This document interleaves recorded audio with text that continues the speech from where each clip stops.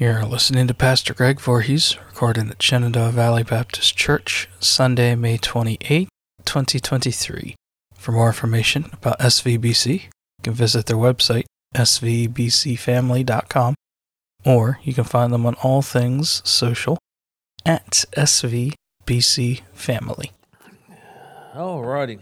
So this is part 2. We're going to pick up where we left off last week.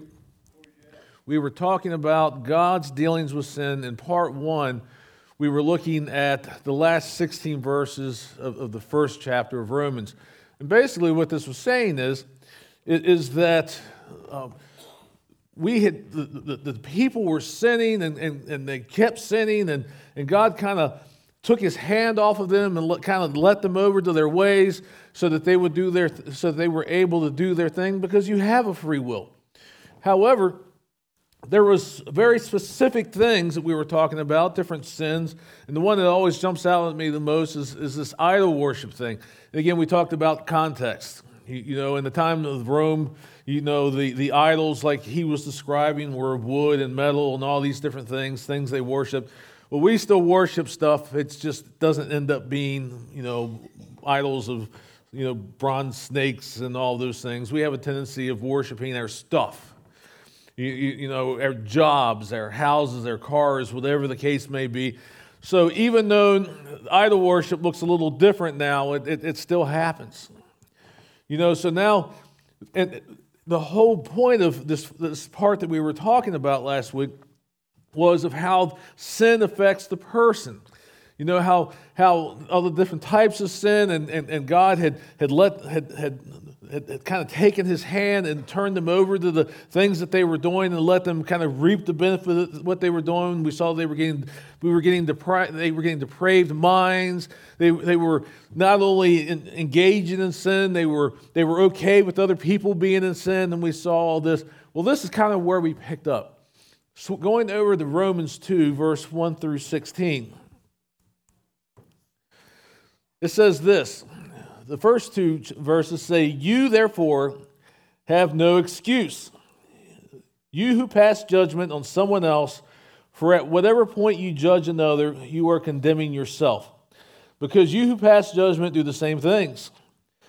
Now we know that God's judgment against those who do such things is based on truth." There are volumes being spoken in just 2 verses. First of all, this whole thing about you have no excuse. We sin. We like to judge sinners.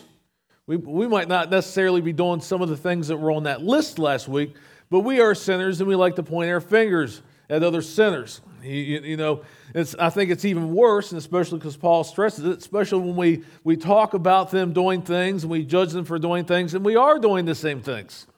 There's an issue there. And where do we see this thing? Where I think of a story that just jumps out at me, where it talks about you who are condemning yourselves because you who pass judgment do the same things. I think about the story of a guy named David. David, we know his deal. We know the fact that he was being lazy. He didn't go to war like he was supposed to, with all the kings do, and then he saw Bathsheba, and then he sins for her, and he gets her pregnant. Well, then it's like, now I got a problem. I got a pregnant lady, and her husband's off at war, and so he brings her husband back, to try to encourage her to sleep with his wife, to try to say, hey, it's his baby. And then he's like, I can't do that. We talk about Memorial Day and people who live and die by honor. Her husband's like, I can't sleep with her.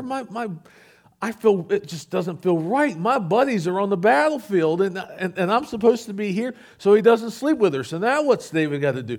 David has to do this thing where he tells his general to send her husband to the front, and then when the battle gets intense, pull them back. So what's he doing? He's killing this guy. He's having him murdered.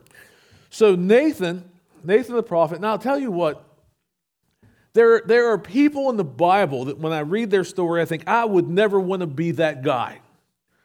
Nathan was one of these guys. Because let me tell you about Nathan. Let me tell you about kings. If you displeased a king, and I'm not just talking about Israel's kings, I'm talking about kings in general, all through history. If you angered a king, you had a way of becoming dead. And we can honestly say from the life of David, David didn't have a problem making people dead. That was one of those things where, why wasn't he allowed to build the temple? Because he had blood on his hands. So David didn't have an issue with making people dead. So now Nathan has a story to bring him. God sends Nathan the prophet, and he tells him the story. He says, okay, King David, let's just say there's this poor guy, and he has this little ewe lamb. And he loves the ewe lamb, and he cares for it. It eats off of his plate. I mean, it's like a child to him. That he just loves his little lamb. It's all he has. It's the thing he values in life more than anything else. Of course, this is the Greg paraphrase, but you get the point. And he says, okay, now the rich guy who had lots and lots of sheep, he's going to have a party. His buddies are coming over. He's going to have a party. So he has his servants go and take the little ewe lamb from the guy, to take it and to kill it and to serve it to his friends. And Nathan essentially says, what do you think should happen to this guy? And David gets ticked off. He's like, that son of a gun, he deserves death. I mean, he's a bad guy. I can't believe this. Who is this guy? And what's Nathan have to say? Can you picture this? Put yourself in this context. To a king who doesn't mind making you dead, he has to say it's you. Could you imagine that? Here's where Nathan lucks out. It's not even luck. It was a God thing. Here's where a God thing happened for Nathan. David received the correction. And he's like, wow, I've messed up. So what happened with David after that, though? The same type of judgment that he was passing on that guy that when he didn't realize that Nathan was talking about him, that is kind of the judgment that he experienced. David's household never knew peace after this moment. I mean, his own son tried to kill him. I mean, there was uprisings. There was issues. David's life was not necessarily a happy place from this point forward because he passed a judgment, and that judgment was given to him in like manner. Do you think that maybe that could happen to us? Mind you, here's what's important about this. David never stopped being David. He never stopped being king. He never stopped being Jewish. He never stopped being anything. But because of the judgment that he passed on somebody that he didn't realize was him, that same measure of judgment was passed on to him. So do you think that sometimes when we're being super critical of other people and we're looking down on them about their sin, those horrible people, they do these awful things that God says don't do, and these rotten, do you think that when we're judging them in that way, do you think that maybe we might be bringing judgment upon ourselves? Let's read this passage again. You therefore have no excuse. You have passed judgment on someone else, for at whatever point you judge another. Mind you, this is Paul talking to the church. For at whatever point that you judge another, you are condemning yourselves, because you who pass judgment do the same things. So it's not saying that because that you do this that you're going to lose your salvation. You're not going to be a Christian anymore. You're not going to do any of these things. However, it does mean that judgment can be coming into your life. Because do you think that God disciplines people? He absolutely disciplines people.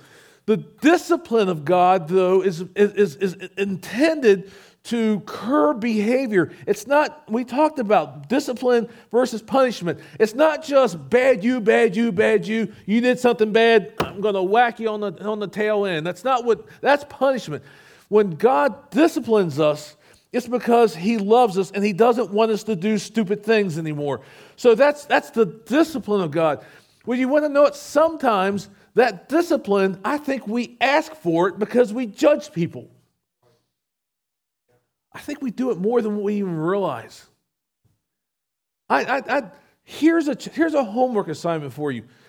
Think over the next week of a group of people that you just don't feel comfortable around. You don't like what they do. You don't like what they say. Would it be the homeless folks? Would it be the gay folks? Would it be somebody who doesn't look like you? And you want to know what? I want you to evaluate your own response to them.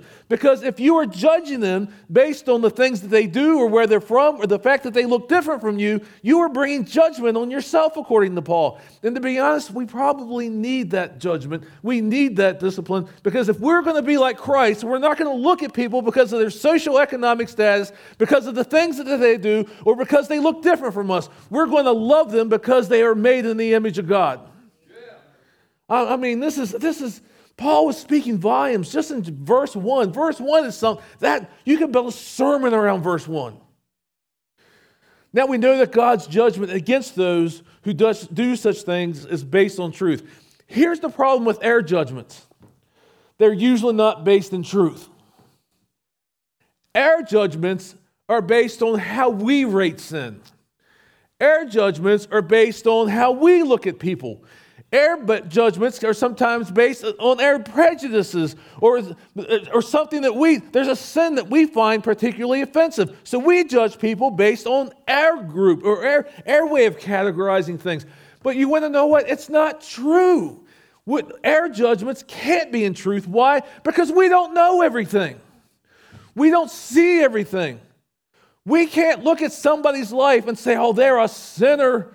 They're living a bad life. Shame on them, because we don't know what put them there. We don't know what got them in that circumstance. We don't know any of those things. So when we pass judgment on somebody and we've not walked a mile or 2 or 3 in their shoes, we are wrong. But God's judgment and God's discipline is based on truth. It's where the rubber meets the road. God is a good judge. He is a good king. When he makes judgments, it's based on reality. It's based on truth. It's based on justice.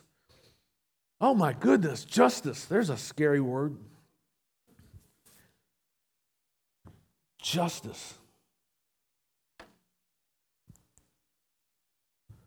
So when you, a mere human being, pass judgment on them and yet do the same things, do you think you will escape God's judgment?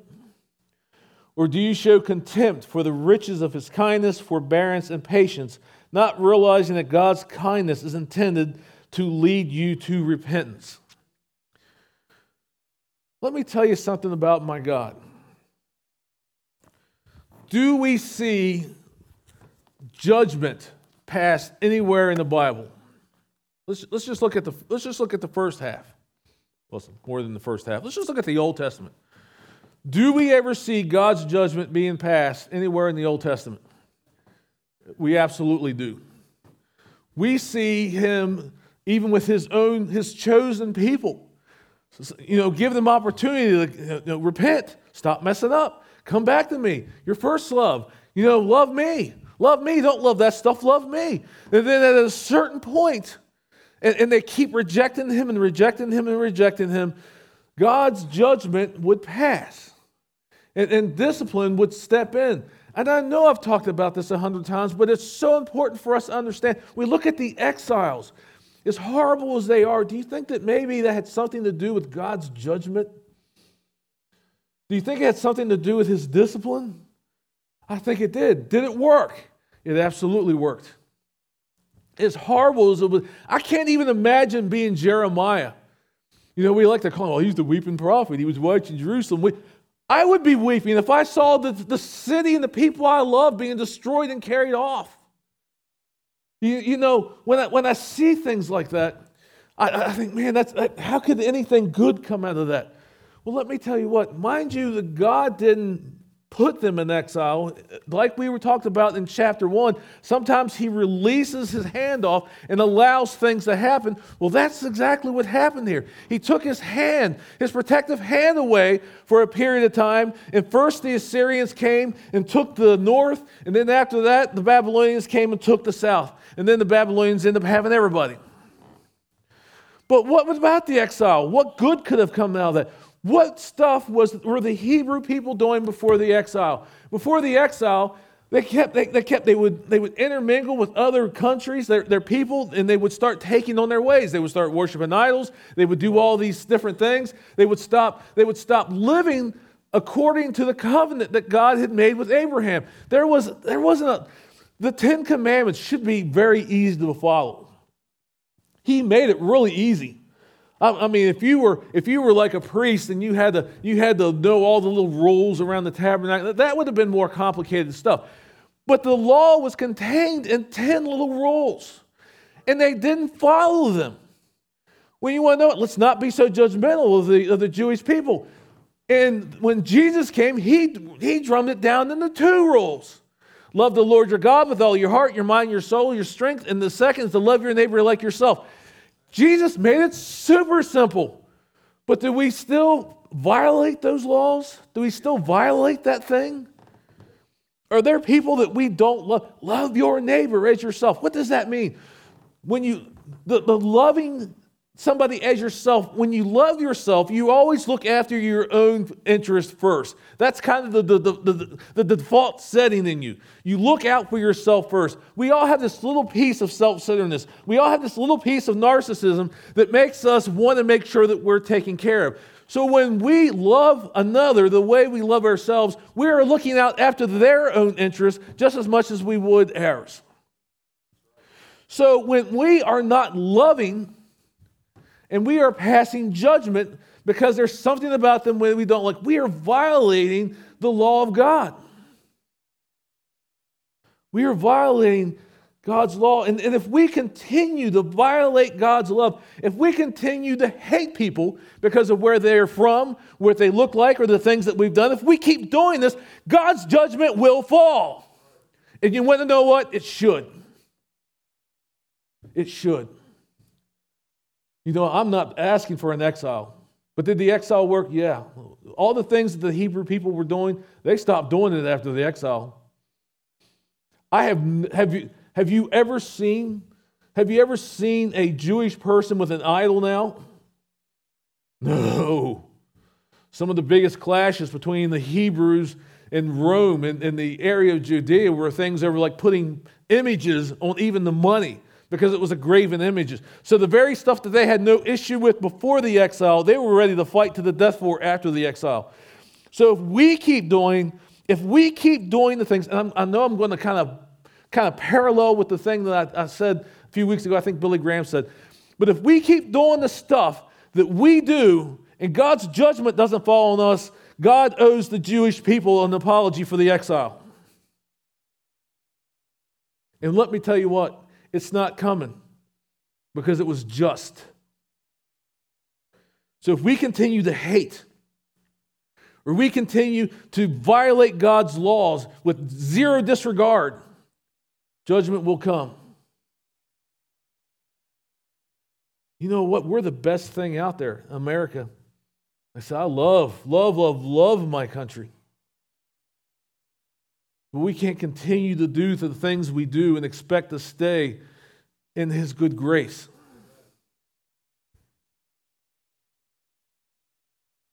Or do you show contempt for the riches of His kindness, forbearance, and patience, not realizing that God's kindness is intended to lead you to repentance? What is He talking about?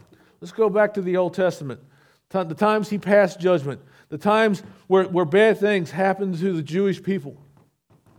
Do you realize He didn't just tell them, come back to me once, and then when they didn't, He sent them off to Assyria? That's not the way that went down. He over and over and over and over and over showed them grace upon grace upon grace upon grace. And I know I've said this 100 times, but it's so important to grasp. If I were God, I'm telling you, the Mount Sinai thing would have gone way different. I would have zapped every single one of us. I would have been done. After delivering you from Egypt and saving you through the sea and all these things, and just because Moses is gone a little bit longer than you think he should have been gone, you're going back to your old ways, I would have been done with you. But why wasn't He? Because of His kindness, His forbearance, and His patience. Mind you, there were some in there. The judgments did pass. The people who The people who rebelled against Moses, they didn't see the promised land. When God plants a leader in your assembly and you rebel, but not because they are doing something unbiblical, but because they are following the direction that God has given them, there's consequences. Look at the people who rebelled against Moses. And this isn't one of those things, hey, you got to listen to me. That's not what this is. But there were still, even with his patience, his kindness, and his forbearance, even then still, there was sometimes judgment. Those people who spoke out against Moses, they didn't see the promised land. They had to keep wandering and wandering and wandering until they were all dead. In fact, some of them got swallowed up pretty quick. The kindness of God leads us to repentance. Do you realize we have come out of an era, probably out of the last century, of the fire and brimstone preacher?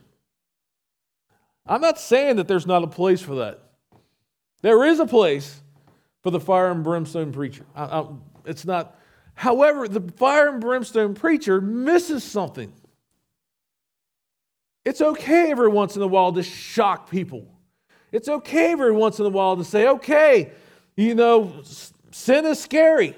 It's okay every now and then. But that's not the character of God. God's character is that his patience, his forbearance, and his kindness is what leads us to him, not fear. Because when we talk about the fear of the Lord, we're talking about being reverent to him. We're not talking about being scared of him. God does not want to scare you. God wants to, through his kindness, his forbearance, and his patience, to bring you into his presence. The Bible talks about that we can boldly approach our Father. Boldly. Why is that? Because regardless of all the stupid stuff that we do, he is kind, he shows forbearance and patience. And the little thing called the righteousness of Christ. And that's not a little thing, that was a little bit of sarcasm. The big thing of the righteousness of Christ.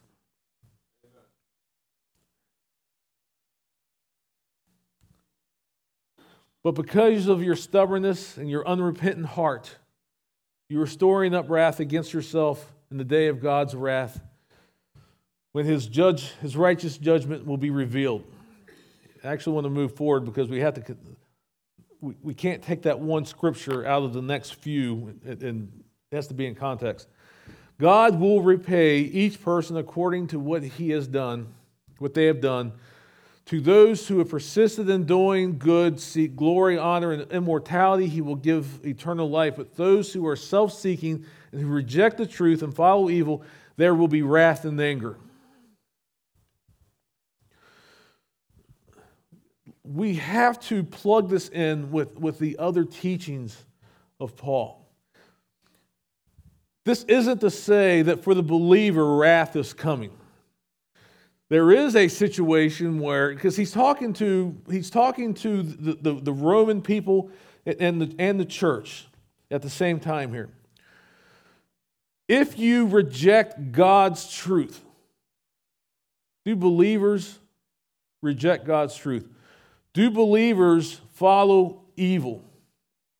Are they self-seeking? Remember, love is not self-seeking. Here's another Paul thing. So if you are not a believer and you are seeking after yourself instead of good and honorable things, Judgment Day is not going to be a friendly place. Because here's where God's judgment and truth, here's where it plays in. If you face judgment as an unbeliever, every single thing you have ever done, every white lie, every time you've cheated on your wife or your husband, every single time that you've lied about anything or anything you've done, it has not gone unnoticed by God. Remember, I talked about the Jumbotron thing, how You know, as a young guy, I was thinking that the believers had the Jumbotron and all your unforgiven sin, which doesn't exist, and I understand that now, but everything you didn't ask for forgiveness for was shown to the whole world. Well, I'll tell you what, that Jumbotron just might exist for an unbeliever. Because the judge who sees everything and judges in truth are going to pay these folks for every single thing that they've done. Every single time they beat the dog. Let me tell you what, there's some scriptures about kindness to animals. God cares about animals. Every time you got mad and beat the dog. Every single thing you've ever done. If you are not a believer, it has not been unnoticed, and it will be paid for in full. But those of us for whom there is no condemnation, does judgment play a little bit into this? Well, we can see a spiritual kind of truth in some of the parables where we see that some who worked a lot for God, they were rewarded more than those who didn't. Of course, there was also other parables that just show it doesn't matter if you've served your whole life or just on your deathbed kind of deal. I mean, you're in. You know. So, do you think that even as a believer, do you think that judgment might play in just a little bit, not in a condemning way, but if you're judging others and you're hating on others, and actually there's a problem there anyway, because John tells us that if you hate your brother, you don't love God. Do you think that maybe you could be diminishing even your reward in heaven? Well, here's the thing about that. I think there's a possibility you could be. Just getting in is enough. Just getting in is enough. I would rather spend one day in heaven guarding the gate than 1,000 years on a beach someplace here. Heaven's just going to be that cool. But here's the important thing to gather out of this. When it comes to God's judgment, know Jesus. Because if you don't know Jesus, you're going to have a know Jesus moment. Because Jesus came the first time in the incarnation as the Lamb of God. He came the first time and was born in a stable. And his birth was announced to Levitical shepherds. And he had a very humble beginning. That's the way Jesus came the first time. Jesus isn't coming back that way. When we saw the Battle Hymn of the Republic song, you saw that cool picture of Jesus up in the corner. I don't know if you looked at the picture where he's coming back with the armies of God. Here's the thing that we haven't even ever known in the field of battle, except maybe the Gulf War.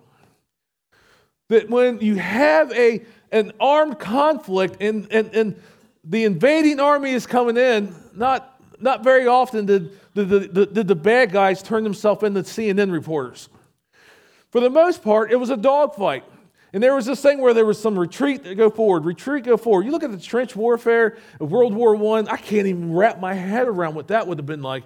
But when Jesus comes back, there will be no retreat, and any resistance will be put down in the twinkling of an eye. Do you get this Armageddon picture? All the nations, and this is what scares me about America, folks. This is what scares me about America. I see Christian media. I've seen movies where they're trying to kind of show Armageddon and the people are coming against Israel, but the Americans show up and save Israel. It says that all nations will be against Israel. So you want to know what? If we're still around, guess who's going to be against Israel in that day? Us. There's going to be one protector of Israel when the whole world comes against her. When God comes back, when Jesus comes back, there is no retreat. And the whole valley of Armageddon will be filled with blood. And it's not Jesus's. Jesus is done bleeding. He already paid his price.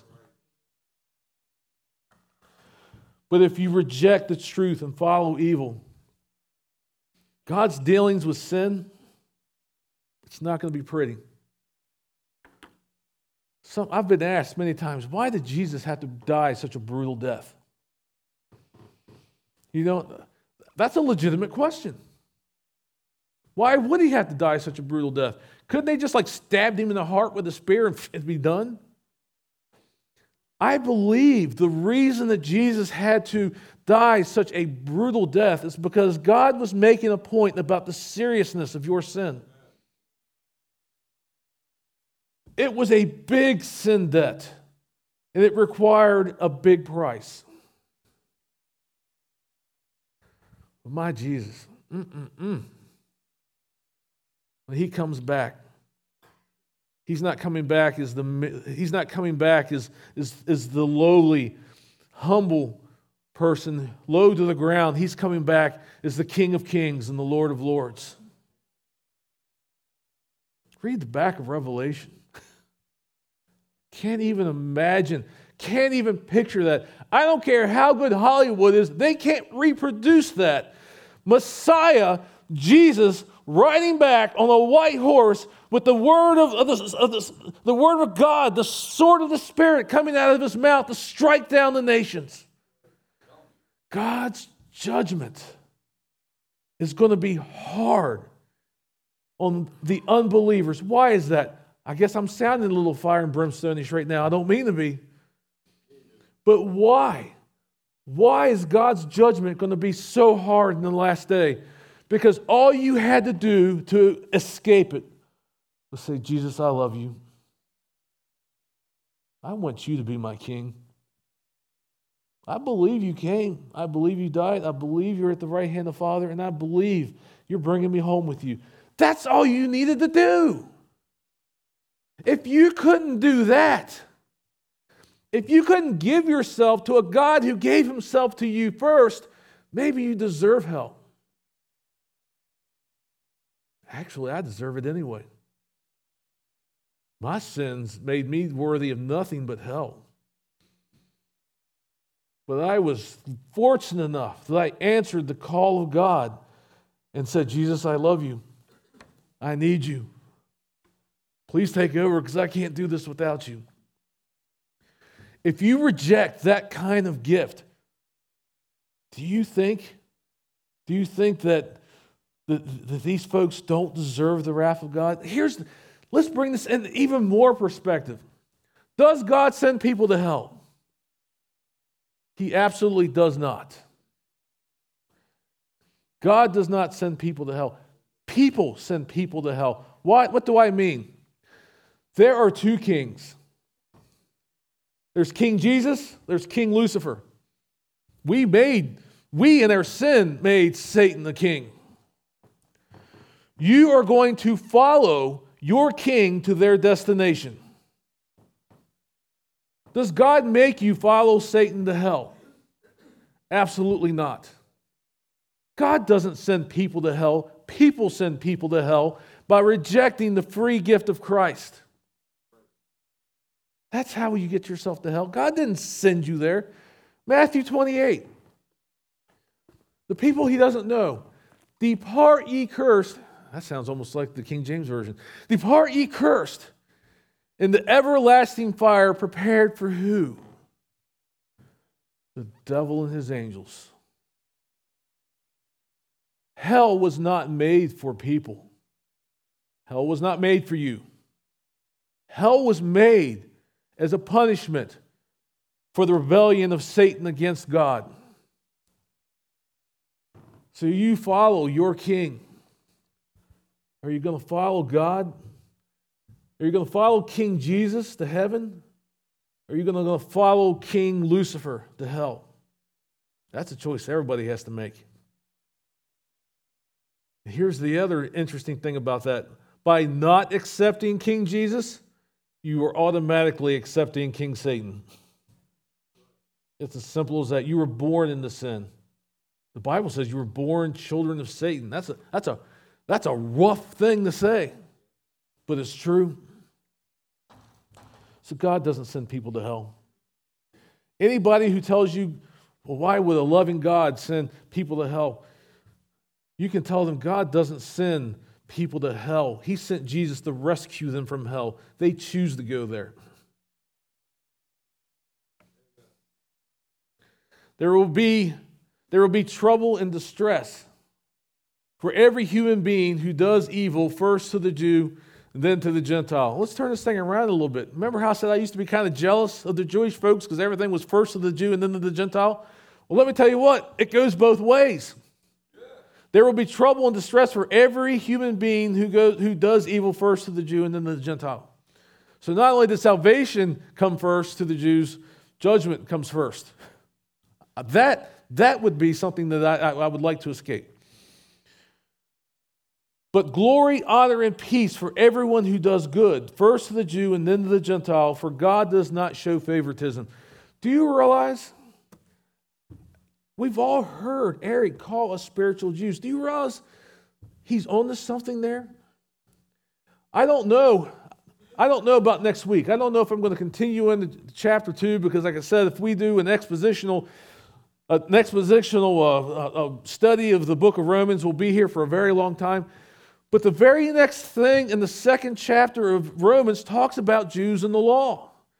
And everything that Eric's ever told you about being a spiritual Jew, it's in Romans chapter 2, from where we're leaving off all the way to the end. It's true. God doesn't show favoritism. Why? Because he doesn't see any differences anymore. All the barriers are gone. Why are the barriers gone between Jews and Gentiles? Because of Jesus. We are all one. We as Gentiles, we had a cool thing. We didn't even have to pay the price the Jewish people did through the Old Testament. While God was protecting the bloodline of the Messiah, we got to be an engrafted vine and just get to enjoy all the benefits. I'll tell you, that's kind of a cool thing if you're a Gentile. What's a Gentile? Anybody that's not a Jew. But God doesn't show favoritism because God doesn't see you any differently anymore. It doesn't matter if you are from the line of any of the 12 tribes of Judah or of the tribes of Israel. I'm sorry, forgive me. Any of the 12 tribes of Israel. It doesn't matter if you're from America or Russia or China or any place. It doesn't matter who the people are. If you've accepted Jesus as your Savior, God sees you no differently. You are all one. So we are spiritual Jews. We are. God shows no favoritism, even in judgment. Do you realize that if you don't know Jesus, judgment's going to be horrible. If you do know Jesus, when all this end time stuff happens, you got nothing to worry about. But is he showing favoritism to us because we've accepted Christ? He's not showing favoritism. We are merely following our King to their destination. Do you know he loves the ones who walk themselves to hell just as much as he loves you and I? He doesn't play favorites. We do. Is their favorite Jesus or is their favorite Satan? That's what it boils down to. Who's their favorite? Who's their favorite? Is Jesus your favorite or is Satan your favorite? All who sin apart from the law will also perish apart from the law, and those who sin under the law will be judged by the law. For it is not those who hear the law who are righteous in God's sight, but it's those who obey the law who will be declared righteous. Indeed, when Gentiles who do not have the law do by nature things required by the law, they are a law for themselves, even though they do not have the law. What does that mean? First of all, when it's talking about the Jewish people or people who know the law, and even us now, remember we're spiritual Jews, if we abide by the law, that is the thing that that's going to be the measuring stick. But I've often had people ask, well, does God send people to hell? And I'm not making fun of people.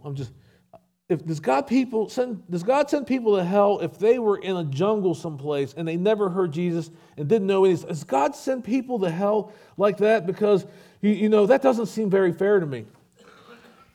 Well, this tells me that he doesn't. Because you are held accountable when you know. Here's this thing about when you don't know. We're talking about the little guys in the jungles of different places in the world that have never heard the name of Jesus, doesn't know all this stuff. God has written His statutes on all of our hearts, even if you don't realize it. That's why you can go centuries ago into a jungle in Africa and you will see where it is not natural for a father to have a sexual relationship with their child, even in the jungles. Why is that? Because even though they've never heard of the law, they've never heard of Jesus, and never heard of any of those things, God has written His statutes on their hearts. And that law is there. You know, killing, for the most part, for people, even if they've had no contact with Torah or anything in the Bible, it's there. So they will be judged by the thing, by the thing written on their hearts. Why? Because God is not an unfair God. He is a just God. Would it be a just God who sends people who've never heard the name of Jesus to hell? No. But are there people that in these places that they even violate the law that's on their heart, that's been written on their heart? They absolutely do. So they will be judged according to the thing, the thing that God has written in their heart. This goes on. Let's not end it there. They show that the requirements of the law are written on their hearts, their conscience also bearing witness, and their thoughts sometimes accusing them, and at other times defending them. So what does all this mean? So those who perish outside of the law, who've never heard Torah, never heard anything about the laws and statutes of God, have never heard Jesus, they will be judged by what is written on their hearts, with their conscience being kind of that guide. So no, He doesn't send people to hell who've never heard the name of Jesus, who know nothing about God. Do we see evidence that this is a real thing, that God really does this?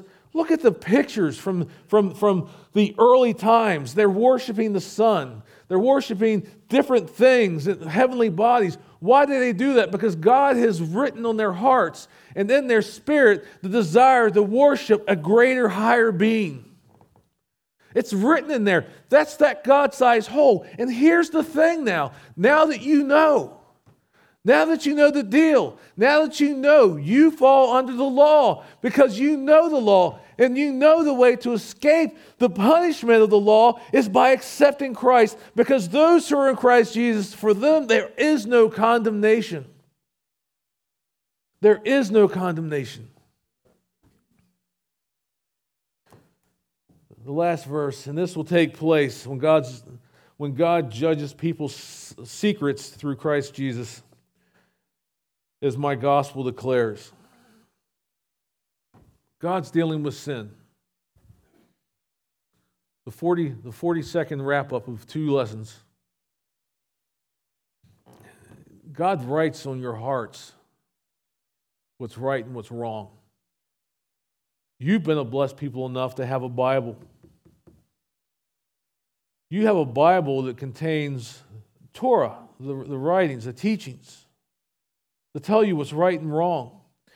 You have a Bible that explains to you that a Messiah was coming and He would deliver His people. You have a Bible that tells you Jesus is that Messiah and that there is no forgiveness of sins apart from Him. There is only one way. Jesus is the way, the truth, and the life. No one comes to the Father except through Him. If you are aware of the law, if you are aware of Jesus, there is no way to get to the Father through any other way except through Christ Jesus, Messiah Jesus. There is one mediator between God and man, and it is Jesus Christ. And if you choose to reject that truth, if you choose now that you know to reject that truth, judgment is coming. If you want to keep sinning, we saw in chapter 1, He's going to let you keep sinning, but you're going to pay the consequences. But you as a believer, oh, thank you, Jesus, you as a believer, you don't have to face the end on your own righteousness. You were given that garment of salvation, that garment of the righteousness of Christ. So when God the Father, actually more specifically at judgment time, King Jesus, who becomes the judge of everyone, when He sees you, what does He see, believers? His own righteousness. He doesn't see the stupid stuff that you did. He just sees that you've accepted the gift that He gave you. Want to know another cool thing? When you accept Jesus, there's this book of life, the Lamb's Book of Life. Your name gets written in it. Your name gets written in it. So when they go through those names, if your name's on there, thank you, Jesus. How do you get your name in there? Accept the gift. You want to escape judgment?